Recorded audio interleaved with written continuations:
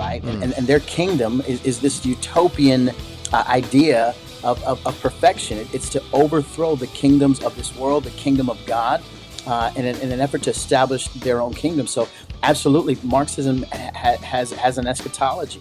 Welcome to another episode of the Carpe Fide podcast, where if the shoe fits, you wear it. And if the truth hurts, you bear it. I am Justin Gruber. And I am Jesse Gruber. And today we hope you will seize the faith. Welcome to episode 81 of the Carpe Fide podcast. We've broken into the 80s now with our once a week recordings. This is taking us some time, but we got here, Jess. Yeah, we've. I don't even know how much time it's taken. But we did make it. Approximately 81 weeks, give or take, time off. What do we do? So in the 70s, we did 0070s. So what do we do in the 80s? Nothing. Cowabunga, dude? Nope, you don't do anything. Was Teenage Mutant Ninja Turtles in the 80s? Sure. Was it? I mean, you lived in the 80s. I don't know anything about it. It was like my childhood, so it really would have been like real 90s, actually. It's more 90s. Oh, well. It's okay. I tried. You did a great job. It's all vintage to me. You're so beautiful. You're so young. We have a special guest on with us tonight, and we are super excited to introduce him. And I've been trying to figure out a good way to introduce him. So basically, you may have heard him explode onto the scene through a podcast episode about soul food, and since then he's been on a meteoric rise to the nether heights of the G3 ministry. He's got more airwaves than an iPhone. He's got more traveling miles than the Harlem Globetrotters. He is the one, the only, Omaheezy himself, Virgil Walker. How you doing, Virgil? I'm doing. That was pretty impressive, man. You kind of went there. I was working on it. How are you guys doing? We're doing great, man. We're super excited to have you on. I told you, I've been thinking about it all day. That really wasn't that bad. That was pretty good. Bad. It's pretty good. I've been thinking about it all day. How do I introduce Virgil? I don't know. I thought you were gonna sing or something. Oh no, heavens no! I was like, what's he gonna do? I do not have the pipes of one Daryl Harrison. I do not have his pipes. He can. I get it. I can't do that. I wasn't even going to try that. I have some wit. That's all I got. I'm with you. I can't do it. But we are super excited to talk to you about something that really kind of burns. I think it burns hard in the heart of every person who's trying to do ministry for the sovereign Lord. It's the idea of Marxism in the culture. Before we get there, I thought it might be good to just give a brief rundown of yourself for maybe the few, 5 people that listen to us 2 or 3 that don't know you, because they should, darn it. So who's Virgil Walker? What's he doing now with himself? How did he get here? Yeah, well, I'm doing quite a few things, man. Humbled to be with you guys. Awesome opportunity to connect. Love what you guys do. You're everywhere in social media, and it's absolutely awesome to see.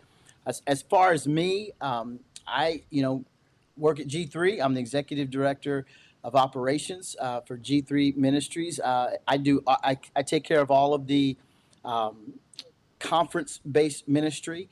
So everything dealing with any one of the national G3 conferences or regional G3 conferences, which I know we're going to talk about a little bit later. Any of the workshops that we have with expository preaching workshops or our biblical worship workshops, I'm involved in. So if it's a workshop or some kind of an event, I'm directly involved in providing oversight for that, planning, strategizing, all of that. In addition, we also have Scott Annual. He is the executive vice president and editor-in-chief. He handles everything related to print materials, books. He's running G3 Press, all the content that's out on our website. I mean, you name it, he's doing it. We collaborate a little bit on different issues. One, he does some teaching in some of the workshops. In addition, he's allowed me to do some editing work and just have some say into what's happening on that curriculum side, on the side where we're producing content for others. And so love going to work every day. It is an absolute joy to work at G3 with the president and founder, Dr. Josh Buice. So that's kind of the professional side. On the personal side, I am a father of 3. my daughter Princess, son Princeton, and then the youngest son is Price. Princess and Princeton are in Omaha, Nebraska. Of course, I'm in Douglasville, Georgia. So our youngest, who just turned 18, is with us there in Douglasville. He made the transition while the other two stayed. I'm the husband of Tamika Walker, and she is an amazing woman. And my prayer would be that you get a chance to spend some time with her, maybe at the next G3 event. You will definitely never forget my wife, Tamika. So we love what we're doing. We're kind of at that stage of life where the kids are about to all be out, and we're at home. And so for us, as I kind of thought about what I want to spend the back half of my years doing, and when the opportunity to connect with G3 came along, I thought, man, this is an opportunity of a lifetime, and I'm definitely going to take advantage of it. Most people know me from Just Thinking, the Just Thinking podcast, and with Daryl Harrison. Love doing that show with him. Is an absolute blast. It really is about once a month now. Just given both of our schedules between speaking and the work that he does, the work that I do. But out of that has flowed a ton of ministry, books, speaking opportunities, you name it. It's been an absolute joy. That's everything, pretty much everything about me. That's a beautiful story. I feel like we started listening to Just Thinking when it was I don't know, certainly not what it is now. Yeah. So I feel like we were cool before it was cool. Yeah, we were definitely cool. Definitely. We were definitely cool before. Yeah, so that's probably, before we even get started, I know I've gotten to say this to you personally, but I think it's good for everybody that listens. You and Daryl were such a huge encouragement to us. This is what, 4 years ago. So what, like 2018, beginning of the year, you guys kicked off right about January, February right there. And and man, I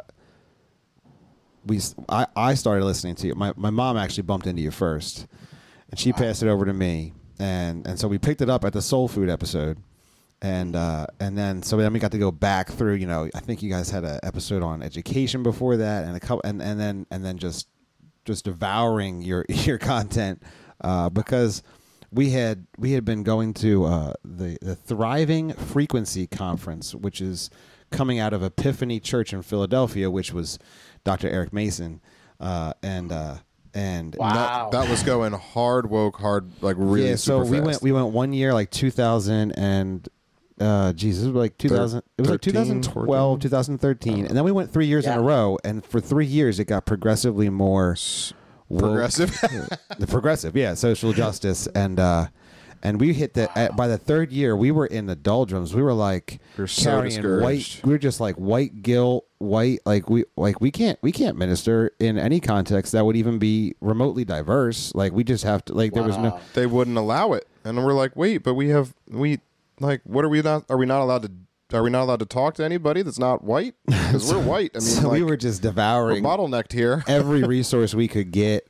No matter where it would come from, to try to bring that back to a biblical perspective. We're like, this is not what God's word says. This is not correct.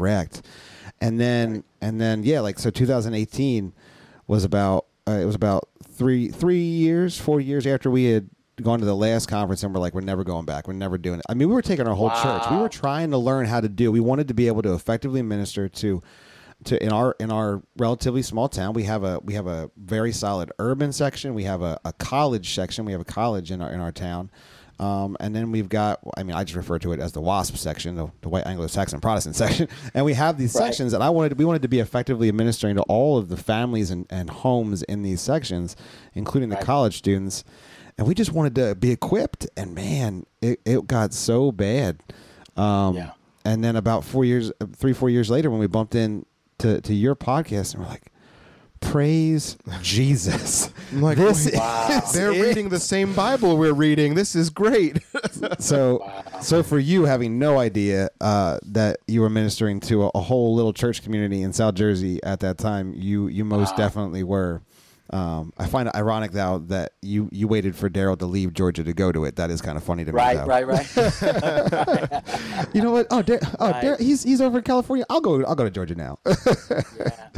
Yeah. Well, let me just say this, brothers. I watch you guys, and I'm a fan of what you do. I just think it's just visually engaging, theologically sound. Love everything that you guys are doing. What I'm seeing, it's amazing. And so, you guys have met me, so you know, and maybe your audience does not. I'm not. I don't.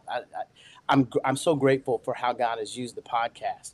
But I don't think of myself as A, celebrity, or B, somebody who's important. I'm a guy just like anybody else who is trying to do his best to love God, love neighbor, is living out the gospel in the best way that I know how, and I'm committed to a local body of believers that keeps me accountable to make sure that happens. And so, man, when I hear stories like that, I mean, even 4 years coming up on 5 years for Daryl and me. Later, as we've heard the stories, we're both always amazed by the places and spaces that God has taken the podcast and has used it for His glory. So, man, appreciate you sharing that.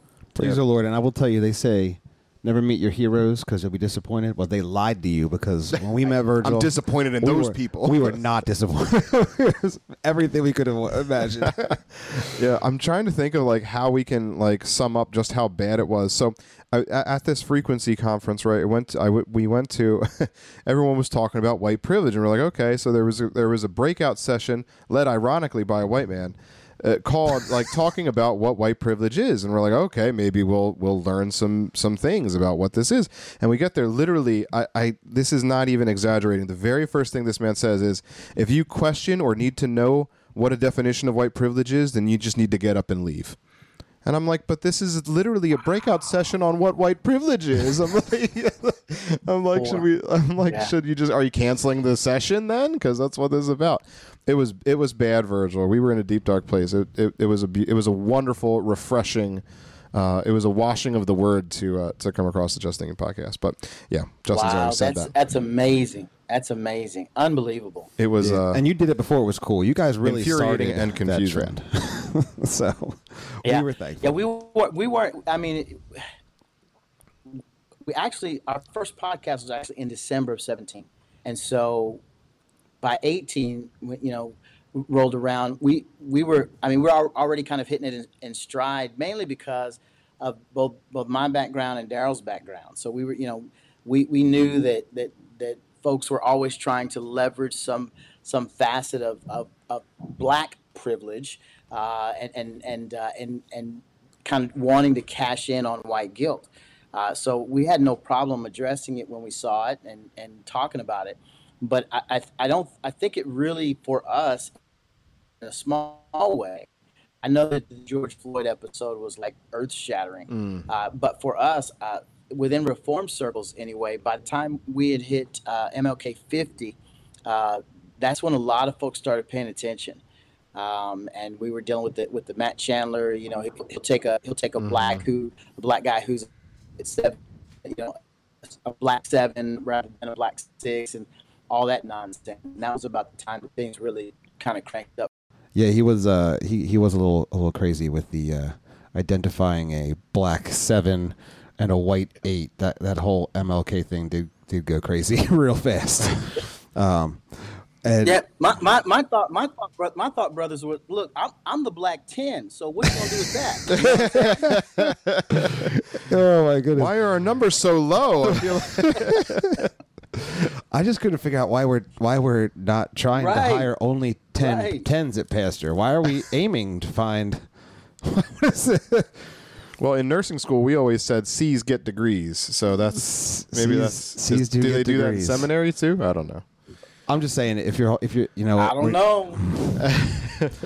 Look, stop it. We do not have time to go down the rabbit trail of the fact that we have ruined ministry by making it vocational solely as it is. All right, we don't have time for that. We have a podcast to do. And with that is a perfect jumping off point. The MLK 50 thing, which really did, I just remember having listened to the podcast, and then you started really getting to MLK 50, and then you kept talking about how crazy it was. There's so many more listens and downloads, and you were so like, this is amazing. I don't know where you're all coming from, but this is great. We're so thankful for you guys. And using that as a jump off point, our topic tonight, just so everybody knows, is how the Bible is the best medicine for our Marxist culture. How the Bible is the best medicine for our Marxist culture. So we have 4 questions. They're kind of big, but we know that a man of Virgil's, what's the word I'm looking for? Virgil's qualifications. We'll say qualifications. Can easily handle these questions. Expertise. Expertise. So with that expertise in mind, here's our first question for you, Virgil. Do you think it's fair to simply call the victim class wars of intersectionality out as Marxism? Because I find the term cultural Marxism to be like social justice. We attach the adjective and it just kind of soft pedals the noun. I kind of feel like our culture is just trending Marxist. Do you think that sounds right? No, I think that's spot on. I really do. I don't. I think the thought process behind it is spot on. The challenge is, I think, is that the rest of culture have done to the word Marxist what they've done to the word racist, right?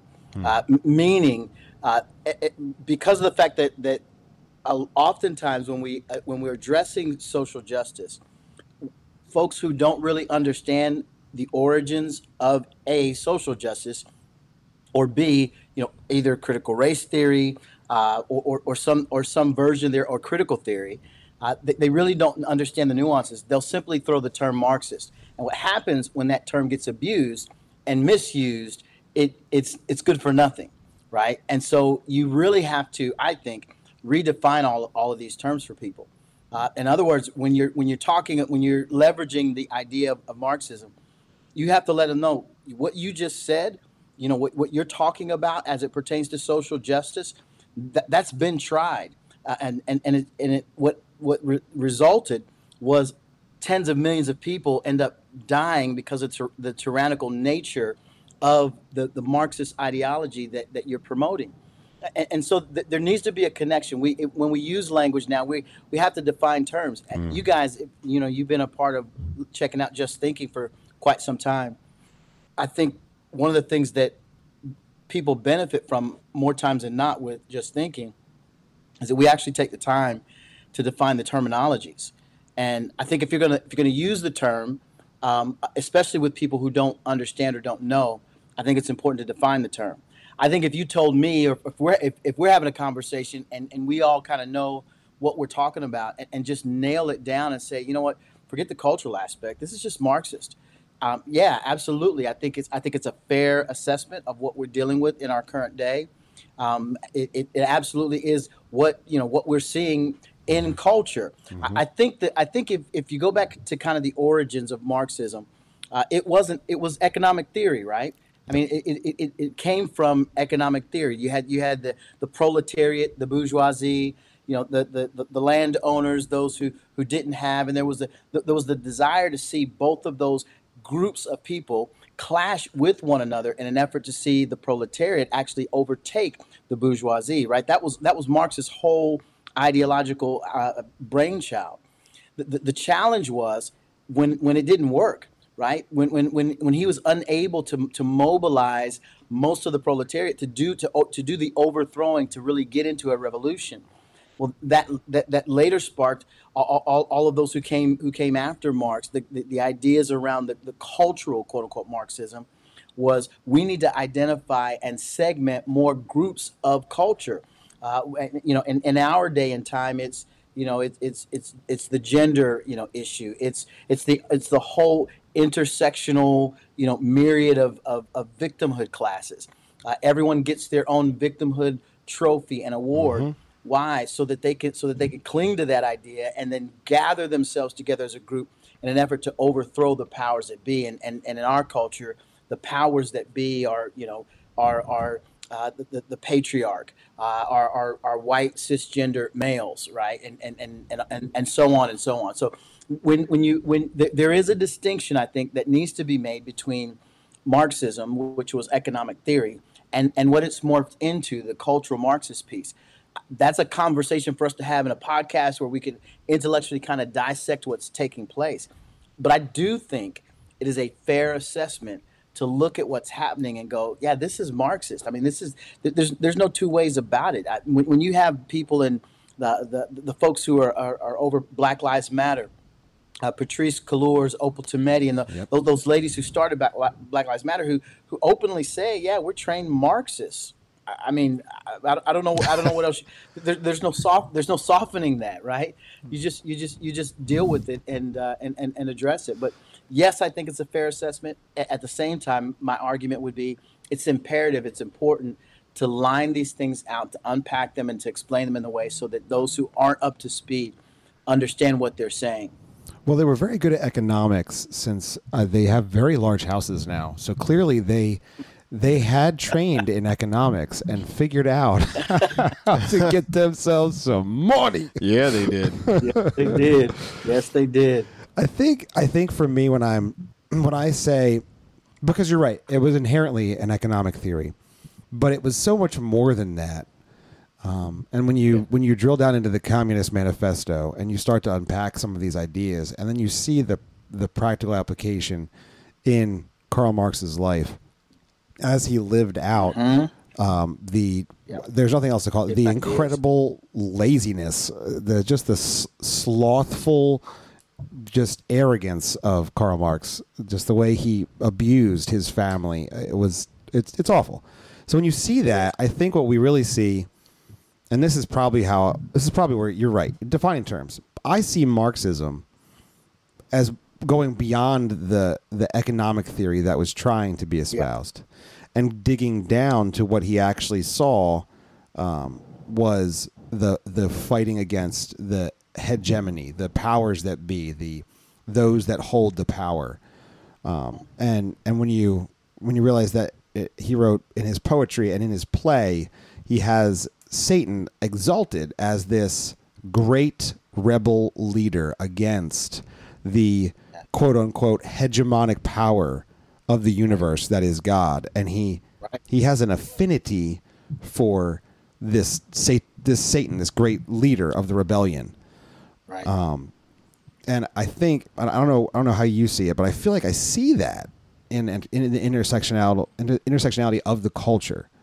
This victimhood Olympics kind of feels like it plays into that mindset. I don't know if do you feel like you see that more and more? Yeah, no, I do. I think, when we've talked about this in the past, I think Darrell has actually really coined this idea that that Marxism really is eschatological, right? And you put your finger on it with hey, here's this satanic figure that's trying to overthrow the hegemonic powers that be, which ultimately is God. His war ultimately was with God, and the desire on the part of Marx and Marxist theorists were to bring forth their kingdom, right? And their kingdom is this utopian idea of perfection. It's to overthrow the kingdoms of this world, the kingdom of God, in an effort to establish their own kingdom. So absolutely, Marxism has an eschatology. That's crazy.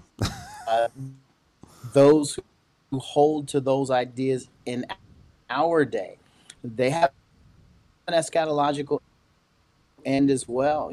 Their thought process is, for them now, government is God, and they just want to control those. They just want to control those systems. Yeah, that's just spot on. Yeah, it's 100% right. I mean, as stuff just continues to unfold around us, I just feel like it does become more and more just obvious, and I feel like it's to the point where even things like while our hope is certainly not here, but I feel like things like even secular conservatism is pushing back against some of those forces as well, and saying, wait, no, what's going on? And I think that's a perfect opportunity for Christians to be like, no, there is something going on, and here's what it is. Let me tell you and show you. Man is sinful, and you need a savior, and that savior is Jesus. Come play for the right team. But it is increasingly like, it's just so blatantly obvious to me that it's just become such a religion with all of the LGBTQ intersectionality things going on. It is just, oftentimes I would think like, culture or society has gotten so much better since the first century AD, right? You know, they had temples to pagan goddesses and would gallivant and do all of these debased things. But and now we're in 2022, and you know that happens on a weekend in LA, you know, and it's like, oh no, the religiosity of these acts have not really abated. They are certainly here, and they are not divine. They really. Yeah, I mean that at the end of the day, human beings are going to be engaged in some form of worship, and as a result, if we're not worshiping the true and living God, we'll end up, you know, we'll carve a deity out of wood, erected, and call it God and bow down to it. I mean, Scripture's clear about that, and so I mean we're seeing that in every way with the ideas that are, again, these aren't none of this is new. It's all just old stuff being rehashed, regurgitated, you know, and lived out all over again, believing the same lie that was told in the garden, you know, and people are really detached from reality. I mean, this is a Romans 1 situation all over again, right? I mean, we end up suppressing the truth of God in unrighteousness, and then as a result, you know, he steps away, he steps back, and in that we experience the actual horror of our own depravity. It's so true. I feel like it's always hard then to take this and then drill down into the practical, but you can see the shifting right in the culture. And you know, if we have an incident where there's an altercation between a white officer and a black man, we can exalt then the racial identity. We can create conflict inside of the racial class. If we have an issue where Roe v. Wade gets, let's say Minneapolis, right? the teachers unions, the Minneapolis teachers unions, the new law that's now passed, where you know if you're going to have to excise teachers, you have to get rid of those that are not part of a minority first. You know, it's a racist policy. But even like, you know, gender, we have to if some doctor pushes back on transitioning a 9-year-old, then we can exalt the gender class struggle. We can exalt the women's class struggle with Roe v. Wade. We can exalt. So we have the bourgeoisie and the proletariat. We just have thousands of them now, and all it is that Marxism being broken down. And I find it exactly right. I find it's like they keep moving the goalposts. It's like trying to nail Jello to the wall. And so for me to get it to a practical standpoint, I keep running back to the fact there's nowhere to go unless you're going to hold up God's word. We have no standard, if not God's objective standard. Right. So in your view, is there any other practical way to bring about equality and justice, true equality? Is there any other way apart from God's word? And then kind of how and why is that the case? Because there's got to be a reason. And I think that's what the practical nature kind of needs to bring out. How and why do we need God's word to bring some sort of order out of this chaos? Yeah, well, you said a number of different things that I completely agree with.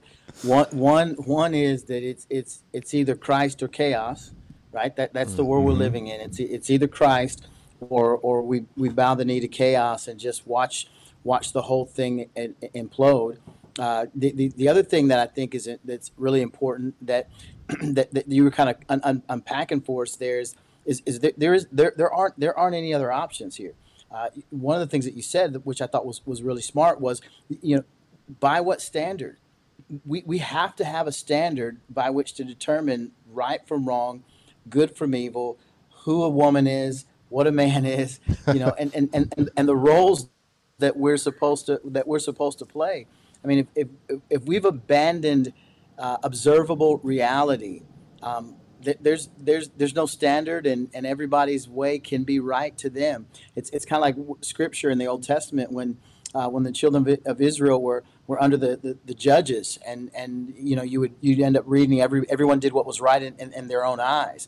It's that kind of it's that kind of a situation that we're living in now. So as believers, it's imperative for us to grip tightly to the Word of God and to know it, to understand it, to be able to articulate it, and for it to be more than just something that gets dusted off on a Sunday morning, but it needs to be something that we engage in every facet of life to answer every question, every issue, every challenge that comes up. I've had a chance to do some commentating on other programs and in other spaces, and I know they get sick of me, or maybe they don't, but every time there's an issue, the first thing I do is I grab the scripture, man. I did that today. I said, listen, there's this issue that's coming up around culture and music and its influence.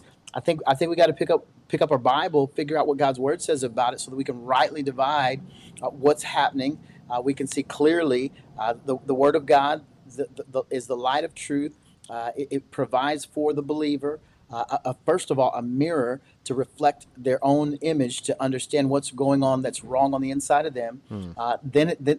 Thereafter, it's a window by which we can look out and see the rest of the world and what needs to take place. And so we've got to use the Word in that way.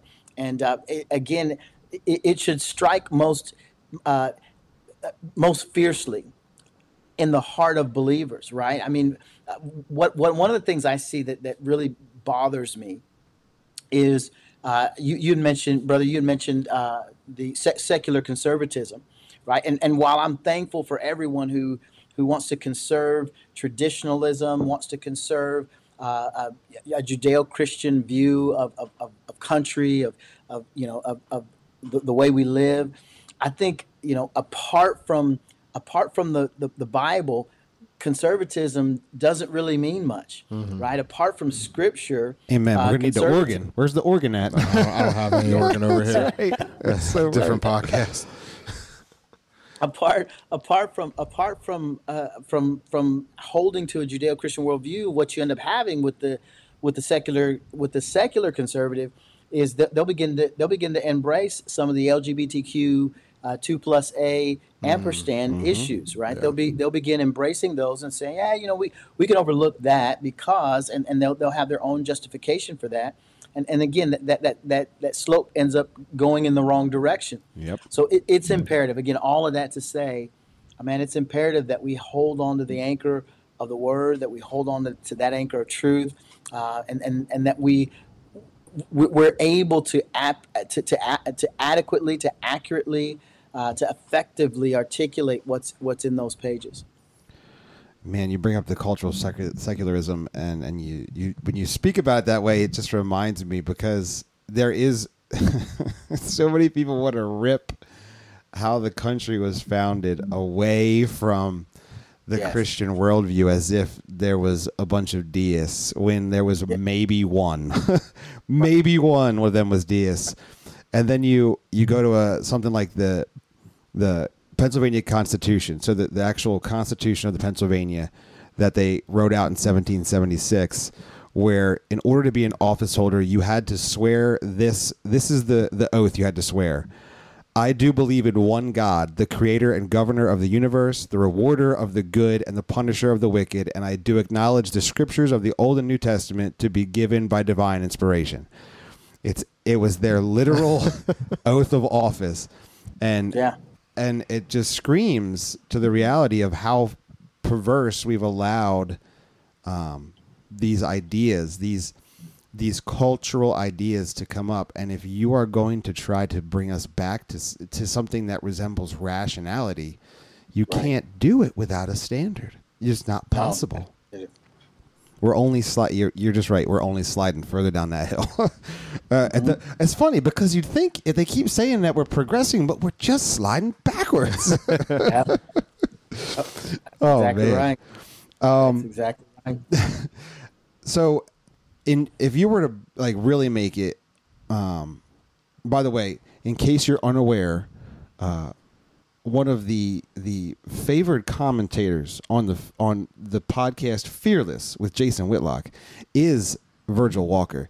I mean, he's practically going to get a second home in Nashville just to be more easily accessible to Jason Whitlock. But he did a phenomenal job. What he's referring to, they spoke on hip hop culture today on the Fearless podcast with Jason Whitlock. So go give that a listen, because Virgil did bring the heat, calling us to accountability. We must hold the standard of God's word high. So praise the Lord, and I'm very thankful for that. And if you didn't know, now you know. So go give it a listen. We always get excited where the light the light that the truth brings is shined, shoned. Yes. Shinned It's shown. It's shown. Into these spaces. It always there's nothing quite like it.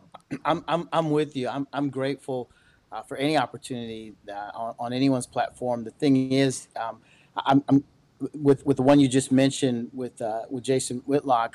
The beauty of that is, I think he's continuing to grow. Admittedly, so he's admitted he's continuing to grow in his faith and his understanding of the Word of God, and any place where I can go where I don't have to mute, silence, put together my words in any way, shape, or form differently than I would for any other audience. I'm happy to go. Yeah. And I feel fortunate in that particular space. That's not the case. They actually asked me to come to bring the worldview that I hold dear and to be crystal clear about it. So I'm just trying to learn to effectively. I mean, I'm used to a 3-hour podcast, right? So now I've got to figure it out in about 2-3 minutes, and so it's been a great muscle to exercise. I'm learning so much, and hopefully be an even more effective communicator as a result. Well, you're that is the problem with the podcast, is that I do not get to hear Delano or you go off for another 30 minutes on the topic. And Jason's so snippy with that. He's like, okay, great to see you. Have a good day. Take care. And it's just done. You're just done. Next topic. Next interview. And I'm just like, no, wait, are they okay? I wanted to hear more. Delano is a monster. I love listening to that brother. He's a young guy who's just absolutely brilliant. And then Chalk Knox, our dear brother, David Shannon. He every once in a while he'll peek his bald head in with his beautiful beard. And, that's right. Man, and just deliver some gold nuggets, man. It's a blessing.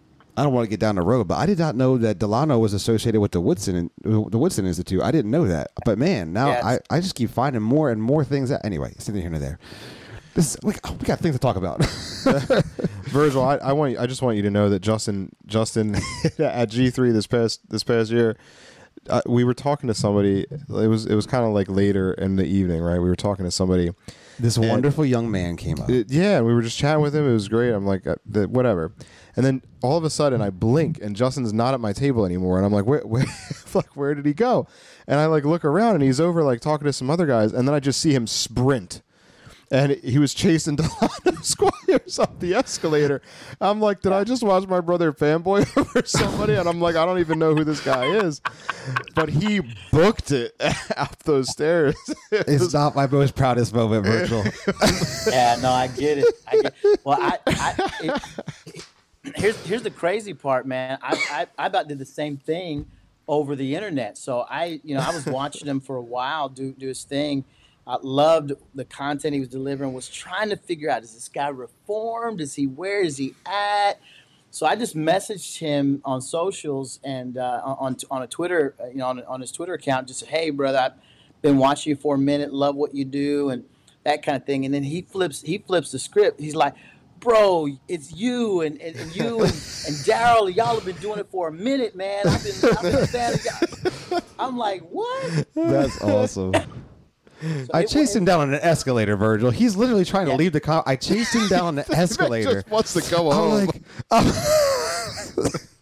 It was so embarrassing. I'm like, I don't want to be too creepy, But Delano, I've just been so blessed by all of your writing, your speaking is phenomenal, and he's just like, what is happening right now?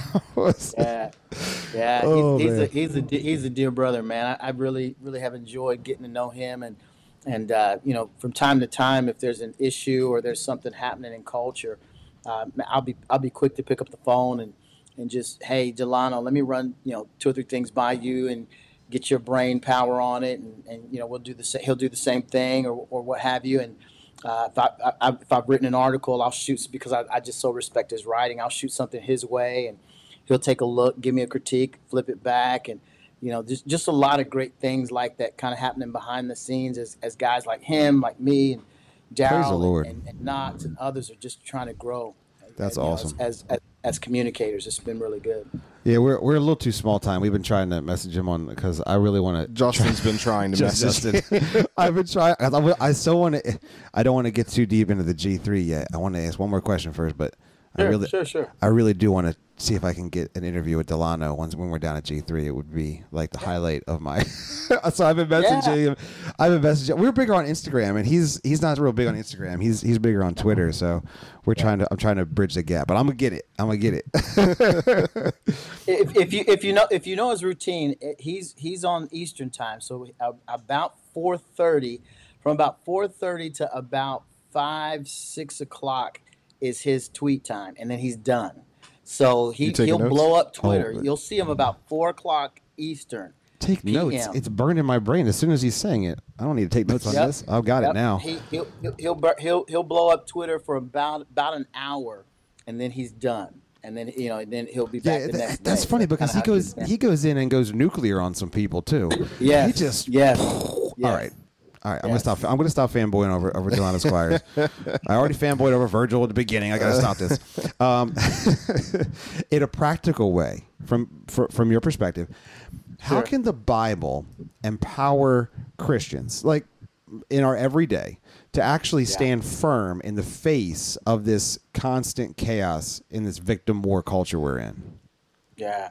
I mean, one, it's the only way that we can stand firm. So let's start there, Yeah, right? amen. It's the only firm foundation. Mm-hmm. I think it's imperative to start there. Then I think it's critical to get in spaces and places where you're learning how to unpack the scriptures for this biblical worldview, right? I'll tell you some practical things that I did that helped me from the beginning. Like there was a long time ago. I want to say Focus on the Family did this. Truth Project. You guys ever get your arms around that? It's a 12-week kind of a series that really walks you through kind of what the basics of a biblical worldview. So I got in a class. Gosh, that had to be almost a decade ago, where I got in a class and sat and walked through. Now I'm like, oh my goodness, this is what a biblical worldview is. And then I think from there, grabbing systematic theologies. And understanding how scriptures tie together, how the ideas go from Genesis all the way through Revelation. Mm-hmm. I love what my man Stephen Lawson says about this. He says if you got the Word of God in front of you and you pull a string in Genesis, the paper in Revelation would crinkle, right? Yes. Why? Because the scriptures are all tied together. They're a tapestry of God's perfect design, and so I think of it in those kinds of ways. I think systematic theologies are wonderful. I think grabbing a creed. I'm a 1689 guy. 1689 London Baptist Confession of Faith. Those kinds of things, studying those kinds of things are incredibly helpful. And then when particular issues arise, like what we see currently in culture with CRT, one of the tools that I thought was incredibly beneficial was the Statement on Social Justice in the Gospel. Amen. That as that came out, you could take that tool, walk through the scriptures as it explains the nature of God, the nature of man, and how we're to function in this life. I think so. Those are some practical things that people can get their arms around, look at, unpack, and know a little bit more about how to navigate what we're encountering. Yeah. That's phenomenal. There's fantastic resources. It was funny when that statement on social justice in the gospel came out and the internet was getting their panties all in a bunch. I was just like, do these people not read their Bibles? Right. Right. I'm feeling bad because all these people are writing articles about it and Yep. trying to, I'm like, why are we not? I'm like, what's going on over here? I'm reading the thing and I'm like, scratching my head trying to like, I feel It's like not this is just complicated. It's Everything not. was so simple. It's just it's So just. simple.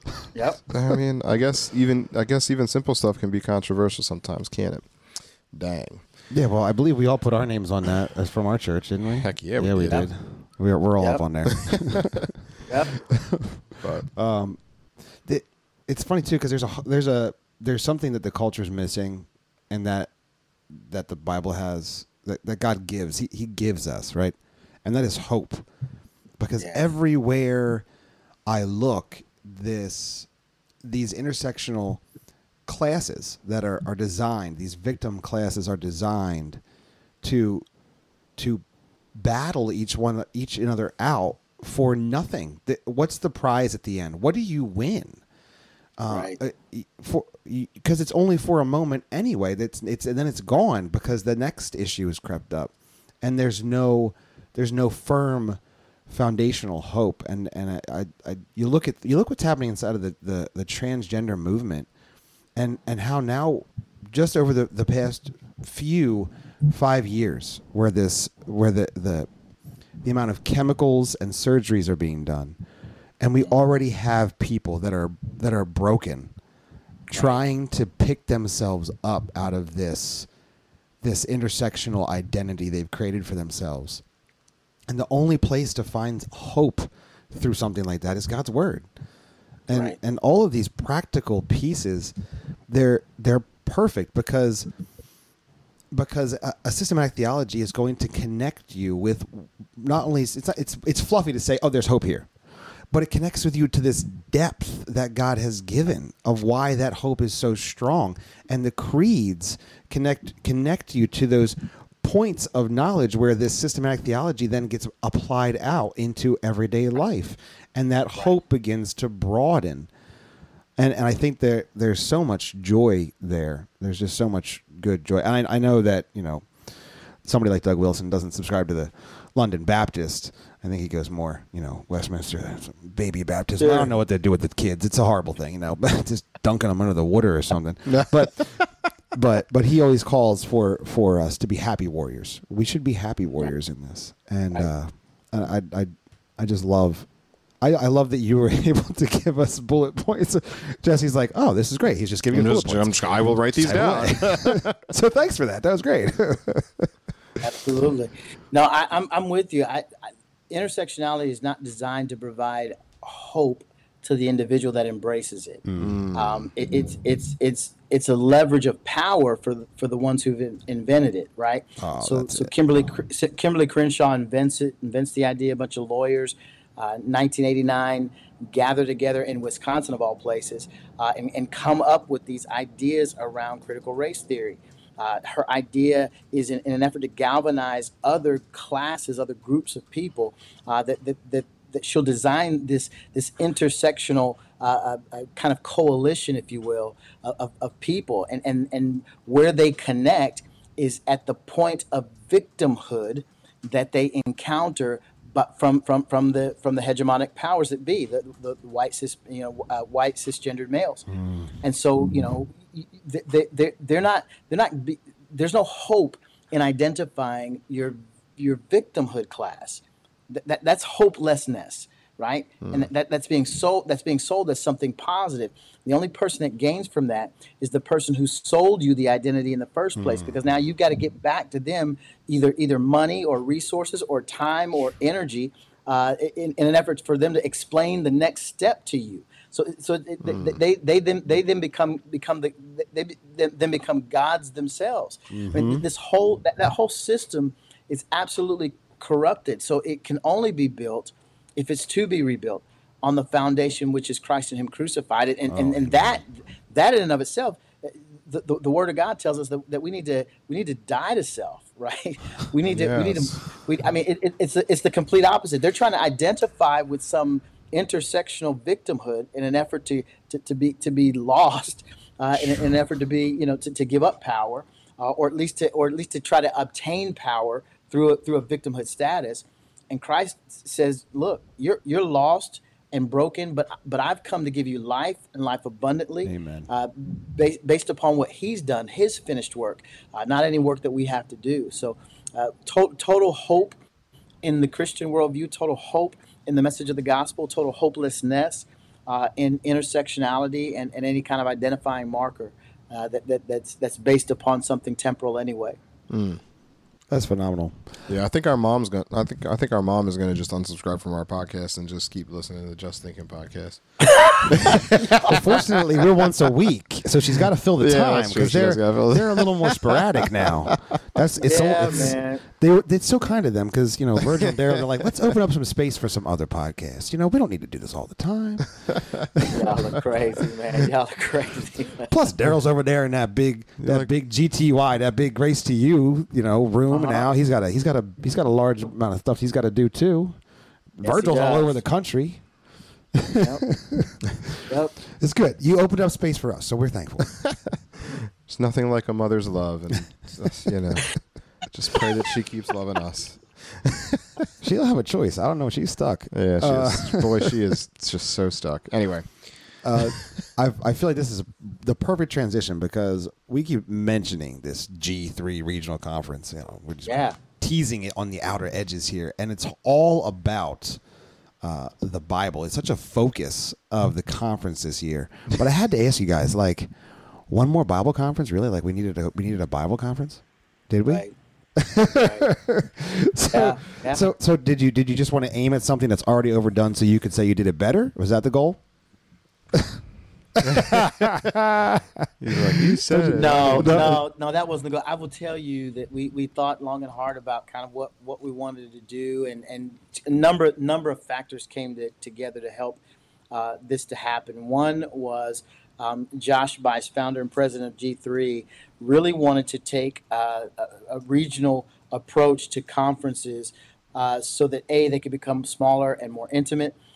B, we could be in spaces and places where gospel light was dim. So as he kind of pushed that out, we began thinking about where should we go, what should we do, and what will this look like. We were always thinking about kind of the Northeast. We were thinking Northeast. We were thinking Northwest, like Washington, Oregon. So those are the places in Washington State, Oregon. We're thinking, Washington D.C. We played around with Jersey, actually. We played around. We played around with New York, trying to figure out where we could land in some of those spots. And we recognized we had the Bible Museum right in the backyard of DC. We couldn't think of a better place where gospel light is actually dim. So DC was a good spot. And as we thought about the venue and thought about the fact that everything that we see currently in culture is an absolute onslaught attack, a frontal attack against the sufficiency of the Word of God. Either from secular cultures, from secular ideology, challenging what a woman is, what a man is, challenging the nature of race or races, challenging all, did God really say, is His word really true? So all of those things culture is wrestling with. But in addition to culture, evangelicalism is trying to figure out what's a pastor, right? Is a pastor a woman? Is a pastor a man? What are we doing there? So our thought was. Some people in evangelicalism. Right. Absolutely. Okay. Our thought was, we've got to go back to the basics, and man, it's imperative for us to open up the Word of God and to show and demonstrate that it is sufficient to handle every issue that we face. And so that was a thought behind it, and we decided to push in that direction. And man, what we've got coming is absolutely powerful. Well, I keep getting these emails like updated lists. Who's coming now? Who's going to be speaking I'm now? like, what's going on? I'm like, wow, this is a way bigger conference than I registered for, but this is great. So, if you're willing, if you want to run down, who will be speaking at the conference in DC? Yeah, we've got Stephen Lawson, who will be there. Man, he's gonna just tear the house down every night. I think he's preaching on most evenings. So you're gonna leave out of there with your hair on fire if you have any. No, I'm And he's gonna wreck house. So Stephen Lawson will be there. We definitely have Dr. James White. He's going to be there. He's going to cover so many areas from a historic perspective, from a manuscript perspective, from the idea how did the text come together? Can we believe what's there? There's going to be just that whole academic aspect for eggheads, nerds like me and others who enjoy that kind of thing. He'll be there to do that. Josh Bice. My pastor, who brings fire every week when I get to hear him, and so I know that he's gonna just tear it up. In addition, you got yours truly. I'll be there talking primarily from a cultural perspective. Daryl Harrison, my brother, the bishop, he'll be there. He'll be in the building. Scott Aniol, my dear brother, the executive vice president and editor-in-chief of G3. Listen, I keep telling folks, y'all don't want to sleep on one Scott Aniol. That brother is an absolute monster. You'll get a chance to experience a little bit of that at this regional. If you haven't, I mean, he's a prior seminary professor who's now with us, and he's just cranking out ridiculous amounts of content. His wheelhouse is in the area of worship, but man, he's going to be. I'm excited to hear his message, mainly because coming out of a Pentecostal kind of background like I did.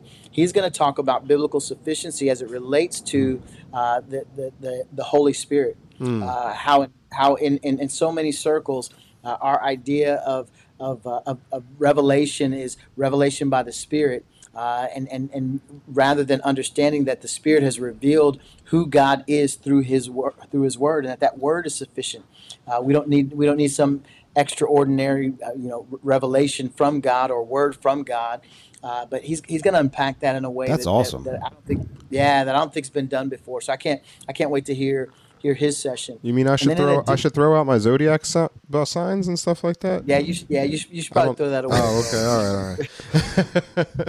We're trying, Virgil. He's a slow process. He's getting there. I get it, man. I get it. And then in addition, man, we just thought, Delano is actually in DC. He lives there. I was gonna say he's right next door. I mean, yeah, he's in the backyard, and then our dear friend Jenna Ellis is in that area as well. And we communicate with her pretty regularly, both personally and then with G3. And so she's a dear sister. She's going to be speaking in a breakout to some of the ladies. Man, folks were pinging us like, you got a woman speaking? I'm like, come on, y'all. Y'all know we're complementarian. Let's not get twisted, At the same time, one of the things that I love about my sister Jenna is she's very strictly complementarian as well. In fact, when Daryl and I did an episode of our podcast about, it was called Has God Said? And it was about women pastors, women in the pulpit and how that's not what God has said, and that's not how we do it. She was so excited about our episode. She asked us to come on to her show, the Jenna Ellis show, and talk about it. So if anybody's questioning whether or not, A, we've missed it, or B, she's got some misgivings about her role there, they're absolutely just flawed in their thinking. So anyway, she's long explanation to say she's coming to do a breakout, speak with the ladies, and I'm hopeful to have, now that I've got Delano there, I've got Jenna there, I want to have a conversation about public policy. And about you asked the question earlier. How does this stuff play out in real life? Like, what does this look like? I mean, we've got all of this theological stuff, that may be cool for folks who are like you and me who love theology. But what does that mean in my day-to-day interactions when I go to work, and I have to deal with the woke mob that's at work? Right? They're telling me that if I post something on social media that goes against their religion, then I could get fired. How do I navigate that? Jenna's got a background in constitutional law, and then Yep. what folks don't know about Delano is he has a master's degree from George Washington, from the George Washington University, and he's a beast about policy and public policy and how we navigate theology into those spaces. And so great conversations with them. That will be a more kind of relaxed, kind of downplayed type deal, and we'll just have a good time, and we'll record that for posterity and share that in the social media space once we get it all put together. So that'll be kind of how that goes. But it's going to be an amazing time. Great conference. Folks do not want to miss that one for sure. No, it sounds phenomenal. If you can get to DC, it's DC, Northern Virginia area. It's the whole Beltway. I mean, we're just gonna take it all over. I don't know why we gotta wait, but just to make sure everybody knows, it is Thursday, September 15th to Saturday, September 17th, and you can find you got to search "Just Thinking About the Bible." It's just like just thinking about the Bible, okay? About the Bible. So you just take the podcast with Virgil and Daryl, and it's just thinking about the Bible, and you'll be able to find all of the resources there and get tickets to that. And there are still, I'm looking at it right now. I mean, you still got some tickets left, but I would hurry because it's definitely a more intimate. Let me do this for your folks, man. Let's do this. Let's do a code, man. Where they can get some, no. They can get a nice discount. In fact, here's what I'll do, man. I'm gonna do a 30% off. I'll put this in tonight, so when this airs tomorrow, I'll have to write this down. I'm gonna do a 30%. I'm gonna do a 30% off. It's gonna be G3 CF for Carpe Fide. How about that? Oh, that's man. awesome. That's very kind of you. That is spicy. Yep. Yep. That's awesome. Thank you, sir. We would So that way we'll know. Yeah, that way we'll know when your people come through. So we'll drop 30% off on that. That's awesome. We do have. We can fly some people down from Canada, right? We can get them. I don't know what the rules are about crossing borders. Oh, yet, the rules but- on coming in from Canada are rough right now. man. You got vaccine, no vaccine, Well, quarantine. it's not so much coming this way; it's going back. Yeah, they don't let you back in. They got the Canadian pastor we interviewed on our last episode. He was saying they've got to install an app, and it asks all your personal data, and it tracks your geolocation, makes sure you're staying at the right spot. And I'm just like, is it the World Health? Is it the World Economic Forum app? Because it sounds a lot like It says the World Economic Klaus Forum. Schwab. It's just Klaus Schwab. But yeah, awesome. That's awesome. We will definitely be promoting that. That's fantastic. Yep. I'll have that up as soon as we get off. I'll punch it in and it'll be ready to go. In fact, I'll text you guys so that you have it and you know what it looks like. You can promote it as much as you want. That's Awesome. awesome. I appreciate that. Thank we you. Will, we will do our part to promote it because, well, one, we're super excited to be there, and two, this content's phenomenal, and I don't know why anyone would not be there if they could get there. So, I mean, I'm not saying if you really want to, we can really spice it up. Like we can throw on, if you need a room, we may have 1 or 2 beds available at the Carpe Fide complex. I'm just saying. We went hard. We went hard about going to. Anyway, that's neither here nor there. We'll have to do that promotion on our own. Daryl's like, I ain't putting that on a website, guys. I don't know what you guys. It's a special package. Special package. All right. This is a personal question. This is a personal question, Virgil, Okay. coming from Okay. us. Okay, coming from us. If you had to Yeah. look out at the vast sea of G3 vendors, okay, and there's so many, Right. and you were to look at all the space that they take up and how they each have their own unique qualities, who would you say has the most Yes. amazing vendor booth exhibit at the G3 conference? And this is important. I think we all want to know. Wow, bro, you put me in a spot, man. He's like, I have to promote these conferences, right? I mean, I'm just saying, if there was a booth, a vendor exhibit that you could see from just Right. about anywhere Right. on the exhibit floor, Right. it's got to be that booth, right?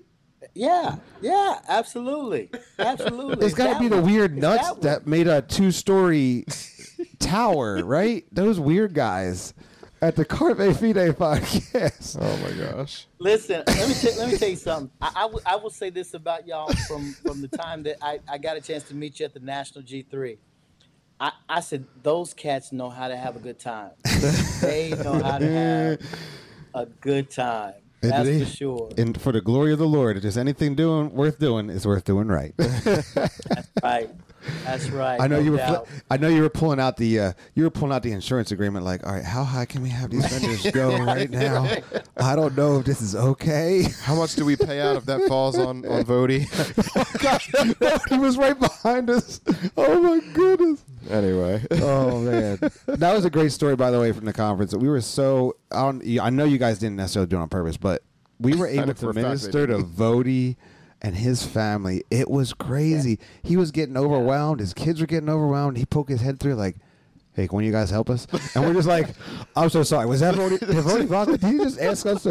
And, first off, it was terrifying because we had no idea that was going to happen. We're like, oh. And let's be honest, it's not like he's a rather imposing figure. I mean, and my dad was able to get to know his kids, and he's serving over there. It was so crazy. He just popped through the curtain, and that was amazing. But anyway, if you're not, I hope you guys are very, very much encouraged to at least wander down the path. Look at this conference, see if you can set aside some time, because the men that will be speaking and what they are speaking about, how to actually dive into the Word of God in a way that will make you empowered to stand on it and then push back the darkness of sin and depravity that you see around you everywhere. That is what the goal is here. So I hope listener, you're encouraged to at least wander down the path. Look at these dates. Evaluate your time. We're called to be redeeming the time, and we need to redeem it for the glory of the Lord. And this is a phenomenal way that you can do that. So definitely go check that website out. And look, 30% off. I mean, G3CF, that's a great deal. You'd right? be a fool. That's a great deal. I mean, I was looking for that promo code when we were signing up as vendors, though. Did you see that promo code? That wasn't live. It wasn't live yet. Oh, man. Virgil, I just got to thank you so much for coming on with us and chopping it up here. And bringing, anytime, man. It was phenomenal. So I appreciate you, and we are also very excited also that you go and get some sleep and rest, since you have a conference you're doing actively right now, and you need to prep for that. So we pray that you would go with God and be blessed there to be able to bring that word in truth. There's one way we do like to end our podcast every week, and that is that we hope you, dear listener, are encouraged to seize the faith.